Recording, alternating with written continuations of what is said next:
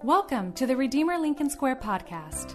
Our church began in April of 2017 and is located just down the street from Lincoln Center in the Lincoln Square neighborhood of Manhattan. Our channel will primarily feature sermons from our Sunday worship service, as well as encouraging stories and conversations with members of our LSQ church family. We hope you'll subscribe as a way to stay connected during this season of uncertainty and social distancing. Today's reading is Jonah, chapter 3, verse 10 through chapter 4, verse 11. When God saw what they did and how they turned from their evil ways, he relented and did not bring on them the destruction he had threatened. But to Jonah this seemed very wrong, and he became angry. He prayed to the Lord, "Isn't this what I said, Lord, when I was still at home? That is what I tried to forestall by fleeing to Tarshish.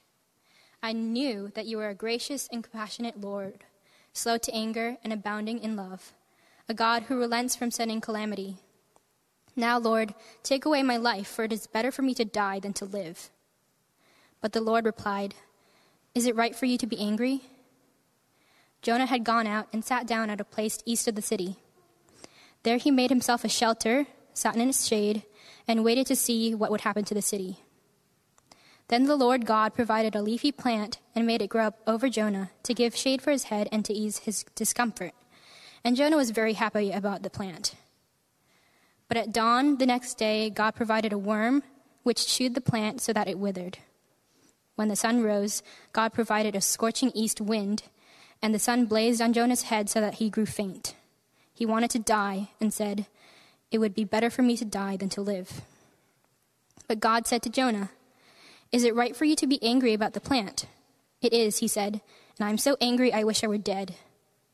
But the Lord said, "You have been concerned about this plant, though you did not tend it or make it grow. It sprang up overnight and died overnight.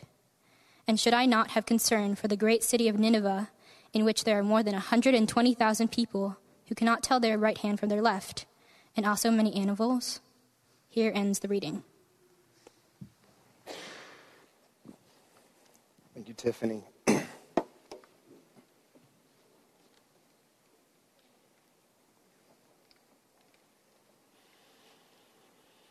morning.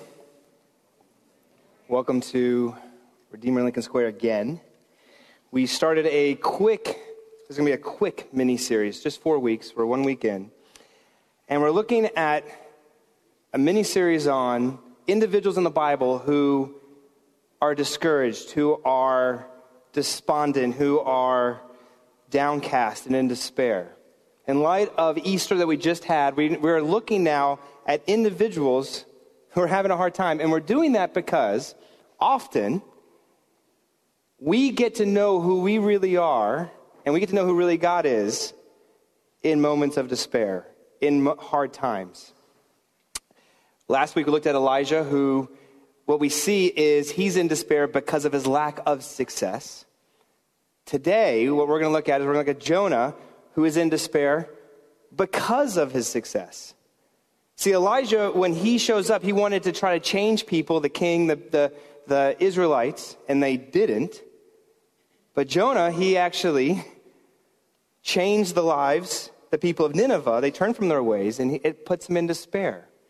And so since Jonah's despair and Elijah's despair are different, God meets them in different ways, and we need to evaluate that and see that for ourselves. So let's look at today how that's different. We're going to do it in 3 parts. We're going to look at God's critique of our success, or our view of success, God's counterintuitive grace, and then God's caring compassion. I'll say it again. We're going to look at God's critique of our success, God's counterintuitive grace towards us, and then God's caring compassion to us as well. So first, God's critique of our success. And let me try to summarize quickly the book of Jonah. It's only 4 chapters. Here's Jonah. He's called as a prophet to the people of Nineveh, which is the largest city of the Assyrian Empire.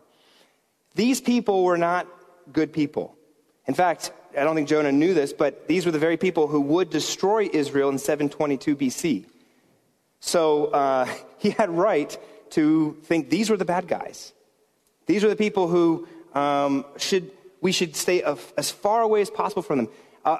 Secular historians point out that the Syrians were actually masters of torture.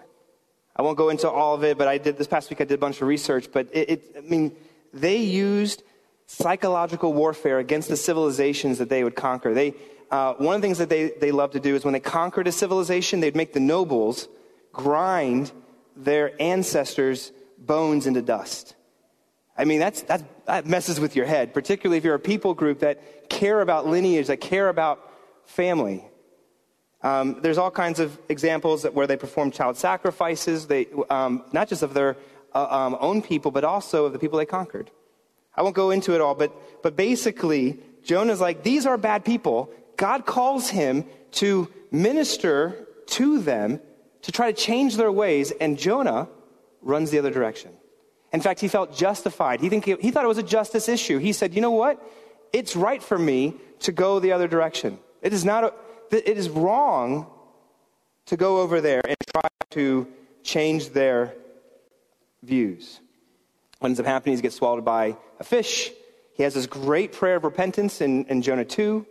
The fish spits him out. He eventually goes to Nineveh. He starts waving his hands everywhere saying, stop, beware, watch out, change your ways. And amazingly, they did. Amazingly, they actually changed from away from their evil deeds. And the king issues a proclamation. And what we read here, our first verse, verse 10, is what God says. It says here, when God saw that they did and how they turned from their evil ways, he relented and did not bring on them the destruction that he had threatened. If this was a major movie, this would actually be a great place for the movie to end. It's a happy ending, right? The people turn from their ways. Jonah turns from his evil ways. Everybody turns from their bad ways, and they all live happily ever after. And Jonah goes down as the most famous prophet ever because he changes everybody's opinions. He's so successful. I don't know. Do you know anybody else that's gone into a city of 120,000 people and says, hey, you guys should all change? And they do. I mean, imagine if somebody came to New York City, started waving their hands saying, hey, you guys should all change about your practices. And they did. That would be made into a major movie. That's where this should stop. And the fact that it didn't stop actually is telling, isn't it? The fact that it didn't shows us that something more interesting than being swallowed by a fish, something more interesting than people turning from their ways is happening here and is interesting. And it's this first verse. Look at verse 1. It's the first the first word in the first verse. But to Jonah, this seemed very wrong.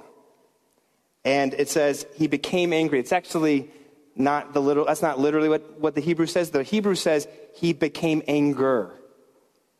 And it's actually even stronger. He wasn't just angry, he was anger. That's how mad he is. And he's so mad, it says here, Jonah doesn't see the point of living anymore. He's so disheartened. He's so upset. He's like, I'm done. Why? Last week we said Elijah didn't get success and it brought him despair. This week, Jonah does get success, but when it's not what he expected, when it doesn't give him what he thought he needed and wanted, he fell into despair. I think most of us believe the equation is very simple, right? Get success, get happiness, get what I want. If I can just get success, I'll get happiness and what I want. And what nobody tells us is that if you never get success, yeah, sure, you're distraught. But if you do get success, what you thought would make you happy doesn't. And when it doesn't, you end up like Jonah. What does Jonah do? What is he like? It says angry. I don't know if you know this, but anger in of itself is not a problem. Biblically, anger is neutral to some degree. God gets angry. Jesus gets angry. So anger is not necessarily the problem. The Bible's the real thing that anger does is anger reveals to you something. It's always a response to something that you love. That's why you get angry. So not just when something that you love, something that you loved is threatened. So for instance, if you threaten my wife and kids, I'm going to get angry. If we're at a party and there's one brownie left, and I tell everybody that's my brownie, and now that brownie disappears, I'm going to get angry. Why? Because Anger is the response to something that you love that's being threatened, whether it's your kids or your brownie. And it's always proportional to what you love that's being under attack. So instead of saying, hey, why is Jonah getting angry here? What you should say is, what is it that he loves that the anger is revealing? And actually, you can apply that to yourself too, right? If you want to know why you can't get over your anger right now, if you want to know why you can't get over your bitterness, your hurt, you should ask yourself, what is it that I love right now that's being so threatened that's leading to this response? Right? Maybe it's our reputation that people are soiling. Maybe it's our identity that we feel threatened. Maybe it's your sense of how you feel like your life should go, and it's not going that way. I think many of us get angry because at the end of the day, God's agenda for our life is not necessarily our agenda for our life. I think that's why God, look at verse 4, God says, he replies, is it right for you to be angry? What he's getting at that is what is making you angry? Is that right? Because we said anger is not the problem. It's when you have disproportionate anger because of a disproportionate love. And so what God is doing here, our first point here is that God is critiquing, potentially, he's critiquing our idea of success, what we think we need for success. He's going after Jonah's idea of success, and therefore our idea of success. That this equation, that what I think is what I need for success will make me happy. But that isn't how it works. Here's somebody, Exhibit A, that Jonah gets the success, most successful prophet ever. It doesn't give him what he wants. That success doesn't lead to that happiness. You can be the most successful business person, the most successful wife, husband, father, mother, lover, whatever you want. And at the end of the day, it can't bring you what you and I really want. What might that be for you? What haven't you achieved, but somewhere in the back of your mind, you're hoping that you do, because if you get it, then you'll feel like you're successful. And that it'll give you what you want. It's usually a young person's thing to be optimistic. Some of you maybe have lived long enough and you got what you thought you needed. And it's not enough. And it's hollow. It turns to ash in our mouth. And now we're saying, what? Now what? God is critiquing what we think we need for success, what we think we need. First thing. Now, secondly, he doesn't leave Jonah there, does he? Second thing, look at God's counterintuitive grace. Jonah, by the way, tells us what he thinks is wrong. He thinks he's going to tell us what he thinks is why he's angry. Look at verse 2. He prayed to the Lord, isn't this what I said, Lord, when I was still at home? That is what I tried to forestall by fleeing to Tarshish. I knew that you are gracious and compassionate, slow to anger, abounding in love. In other words, he starts listing the characteristics of God, which, by the way, he's quoting Scripture. He's quoting what everybody knew about the character of God, and he thinks the problem is that God's character, who he is, compassionate, loving, kind, the problem is that he applies his character that should be for only God's people to everybody else. In other words, he's saying, hey, and Jonah's basically saying, hey, I'm right, and God, you got it wrong here. And it's not, by the way, you know what modern people do? This is what we do. We say, how can a good God let good people have bad lives? Jonah, he's pre-modern. He's flipped it. He's saying, God, how can you let bad people have good lives? That's what makes him mad. See, he thinks that's the problem, and yet our text actually kind of shows us, pulls us behind the veil and shows us what's really going on. Because more is going on. The writer actually leaves clues. In this prayer, in verse 2, there's no less than 9 I or me statements in the Hebrew. What do I mean by that? I'm going to try reading it again so maybe you can hear it this time. Jonah says, isn't this what I said, Lord, when I was still at home? That is what I tried to forestall. I knew. You see, you hear all the I's. It's the I, me, myself. In the Hebrew, it's so much more apparent too. But what it's doing is it's revealing to us what Jonah really loved. Me, myself, and I. And that means Jonah's real anger at the end of the day, he's angry at God's grace because he can't control it to who it gets applied to. He wanted it applied to, the individualist version is to himself, but he wanted it applied to his people only. That the good people are in and the bad people are out. And God said no.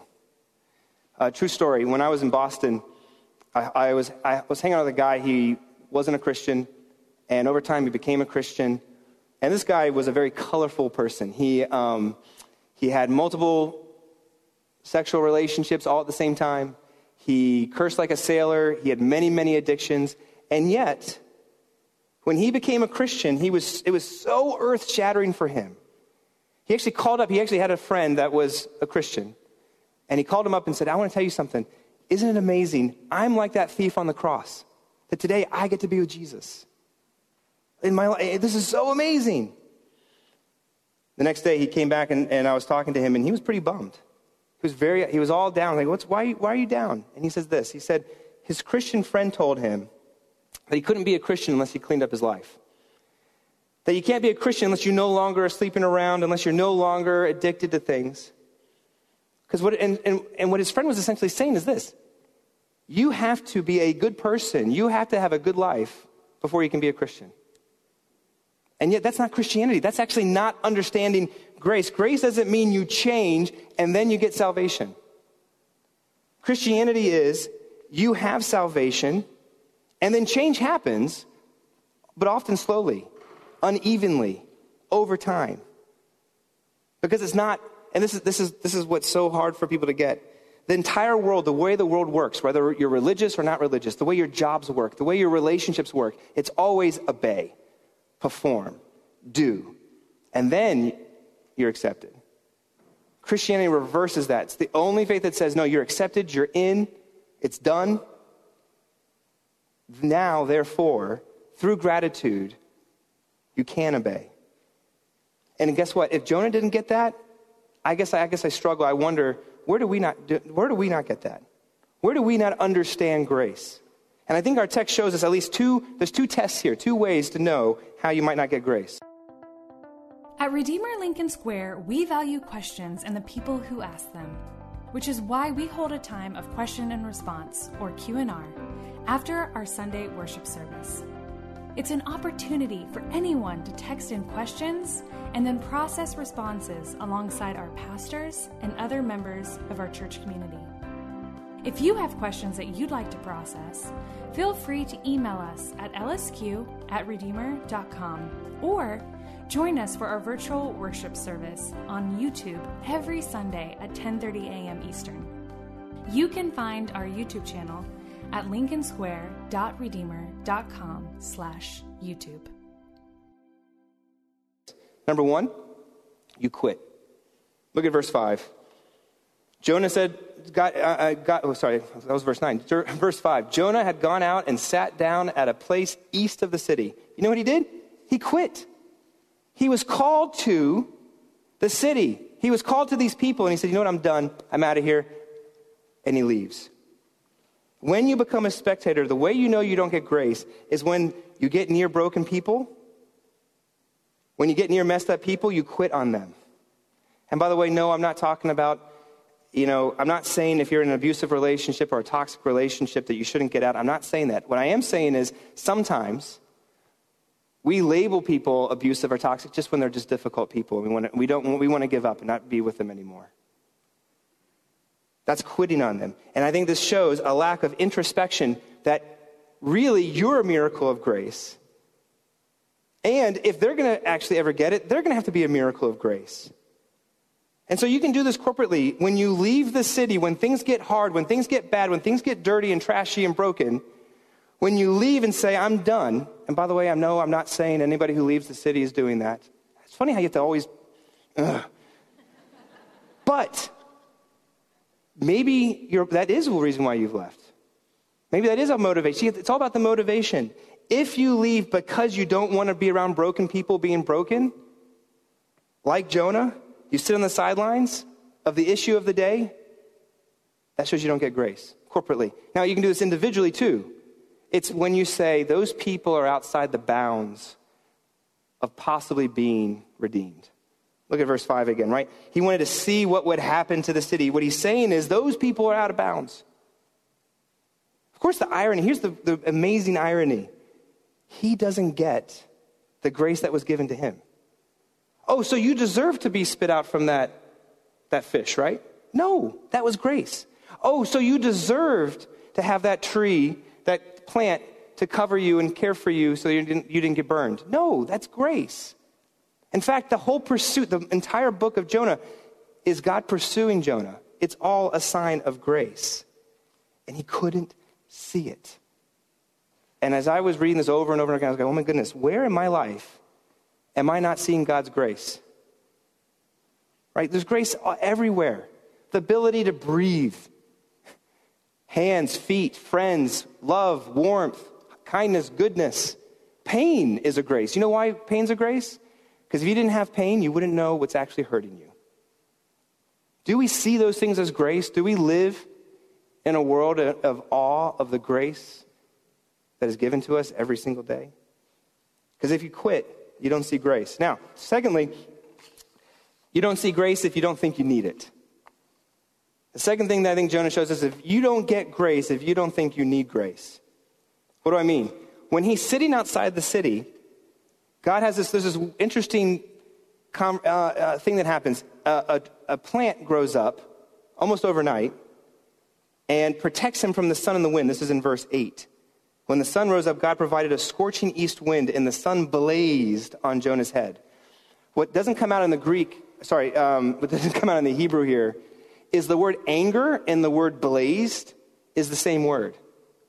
And so what God's trying to say here is, let me show you what's going on in your heart, Jonah. You're so angry on the inside. It's the exact same heat and misery that you're feeling right now on the outside. See, Jonah was burning with anger because he couldn't see his own need for grace. Those who know that they're not put together at the end of the day are never hot demanding other people to be put together. That's what it comes down to it. Those who know that they're messed up tend not to demand other people to not be messed up. Period. Those who get this don't despise other people who don't get this. And therefore, a Christian, here's the definition of a Christian. A Christian is not somebody who has it all together. A Christian definition of a Christian is somebody who knows that they don't. That they see their need for grace all the time. That they realize that that's the root of their problem, and therefore it's the root of everybody else's problem. And therefore, Christians believe, yeah, other people need grace, but they also know they need it too. So how do we get grace? I would argue that this might be our biggest struggle. Christians, non-Christians, we don't see the need for our grace. How do we get it? Last point, God's caring compassion. Look at verse 10. In the very end, God tells Jonah in verse 10, you have concern about this plant. It sprang up overnight. Verse 11, and should I not have concern for the great city? Also, that doesn't show up in the Hebrew. The word for concern here is the exact same word for compassion that's in verse 2. So here's what's so ironic. God's like, yo, you said I'm compassionate.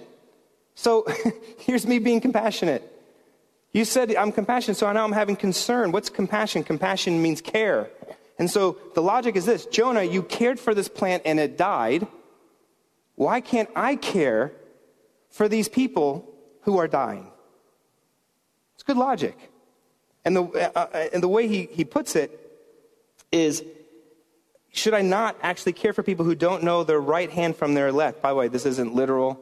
It's not like they were dumb. They never were told like L for left and this one isn't L. So that's not it. What's happening here is he's saying these people, they don't know who they are. They don't know who I am. And therefore, shouldn't my heart be moved out towards them? Like your heart is moved towards the dying of this plant that you loved. And so here, by the way, people ask me all the time, I don't know if God really cares for the lost. I don't know if God really cares for people who don't know him and don't love him.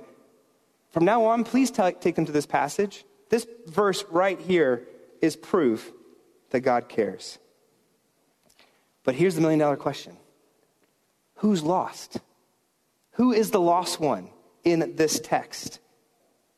When God says to Jonah, is it right for you to be angry? Guess what God's doing in that phrase?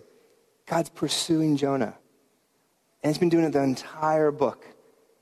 First after Jonah walks away, then when he's in the fish, now out here, here's the surprise, the twist of a good story. We thought the whole story was about those bad Ninevites. Turns out the whole story was about Jonah. That God had been trying to get to this moment in Jonah's life to have a conversation with him. And I think this shows immense compassion by God, that the great length that God would do, he would orchestrate this whole, this Assyrian population. Giving Jonah even a job to do was actually a way to get to a place where he could actually have a conversation with Jonah about his heart. Is it possible, if it's true, that God would go to this great length to have a conversation with Jonah? Maybe, just maybe, he's having the same conversation with you. He wants to have the same conversation with you. Maybe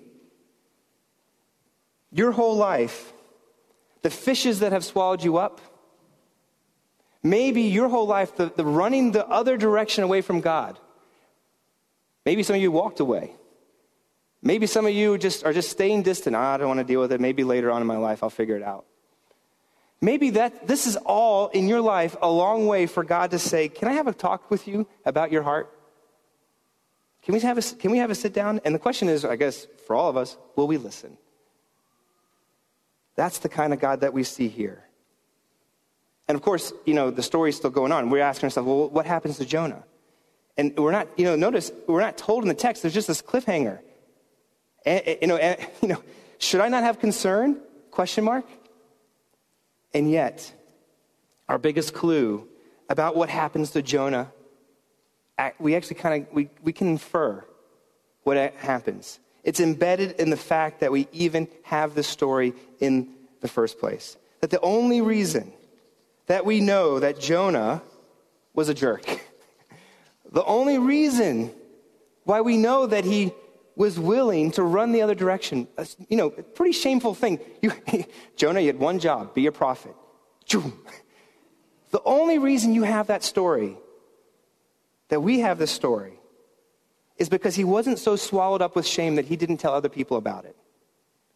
That he wasn't so broken and so unable to face his brokenness that he didn't somehow write it down or tell others. Because he must have been confident somehow in the compassion and joy of God's love for him. Only somebody who believes that they're wrong but accepted, that they're sinful but loved, could they really ever tell their story fully? Only somebody who is free because they have experience of God's grace in their life could be able to be free enough to speak about the most damning story of their lives. And as I was thinking about that this week, I was like, wait a second, do I feel that free? Am I free enough to be able to tell everybody and put it out there for everybody to see my stories of my failing? See, I would argue that to the degree that you feel God's grace, to that degree will you be confident to be able to tell other people about the failings of your life. And I think we all have them, don't we? But yet this verse is still such a cliffhanger because it's amazing. The whole book ends. The end. Wait, what happens? How would God be able to have compassion on those who don't love him, who don't know him, who don't want to know him? And by the way, who are we talking about now? Are we talking about Jonah or the Ninevites? The bad people or the good people? Yes. How will God be able to meet them? Well, go back to this word concern. When you do a deep dive in this word concern, this word compassion, yes, it means to care, but there's a second lexical use. It often means to have compassion and concern unto tears, unto weeping. That when you care so deeply, all right, I'm going to out myself. When I was a kid, there have been times when I get in fights and I just start crying. And I can't help it. It's not because I'm like sad. There's such a concern and hurt and moment that the tears just come out. Maybe you felt this for yourself. Because compassion at some level is, when you get down to the deep version of compassion, you feel torn in two. Question, where is the best example of God exhibiting this type of compassion? What's the best version of, does he most act like this? Centuries later, there was another man who was outside the city. But instead of despising it, he, on a donkey, begins weeping for it. We actually studied this during our Palm Sunday sermon, that it says that Jesus, when he was outside the city, he began weeping for the city. He was torn in two for that city. He was grieved for it and wept over it. And again, it wasn't tears of like, oh, boo-hoo. It was tears of anguish. See, Jonah left the city to champion its demise. Jesus, in that moment, he was on the long road into that city to champion its salvation. Jonah left the city to sit outside of that brokenness, to say, I'm done, Jesus went into that city to do something about that brokenness. How? What's the main thing? Yes, the cross. Yes, he died for the sins of the world. Yes, but how? We brought it up last week, but it's too good not to bring it up again. In all 89 chapters of the four Gospels, there's only one place where God ever talks about his own heart, where Jesus ever talks about his own heart. It's Matthew chapter 11, verse 29, where it says this. Jesus says, I am gentle and lowly in heart. It's that one place of the entire Bible where Jesus says the core of who I am is I'm gentle. I've been watching this mini-series, The Chosen, with my daughters. And they said they're going to do like 7 seasons, which I think is 7 seasons where it could go wrong. It's about the life of Jesus, but the first couple episodes have been really good. And there's this episode about Jesus turning water into wine. And it's actually really done well because Jesus wasn't ready to start his ministry. He wasn't ready to do miracles. And the way they depict it is they focused on Mary, his mother's request. And it was just such earnestness of saying, please help my friend who, is going to experience this social shame with the wine running out. And Jesus responds with such gentleness and tenderness. I'd never thought about that the God of the universe would listen to his earthly mother and just say, you know what? I'm going to do this because I love you. That the God of the universe would turn in one gentle moment to respond to his mother's request. And that matters because Elijah needed hotcakes and water last week. And a gentle whisper speaking to him. Jonah knew God was compassionate. He just didn't know how compassionate he really was. He had to experience that compassion. Right? And I think you and I, we have to as well. That your God is bigger than you think. Your God's more loving than you think. He's more compassionate than you think. I promise you, nobody's going to get to heaven one day and say, you know what, God, you really should have been more compassionate, more loving.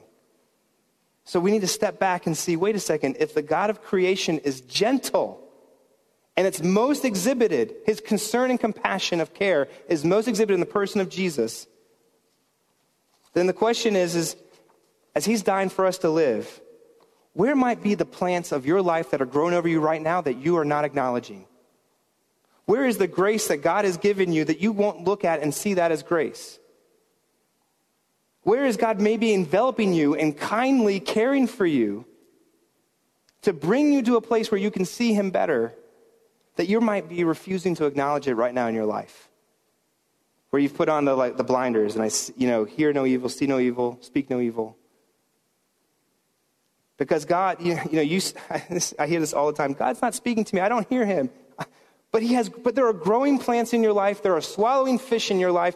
There are all the like around you begging you to talk to him, begging you to see him. And will we hear it? And what is he saying? Jesus says it best. He says, come all ye who are weary and heavy laden, for I will give you rest. For I am gentle and lowly. Come. You know, the claim to come to him means you're going somewhere. There's only one way that's going to be gentle.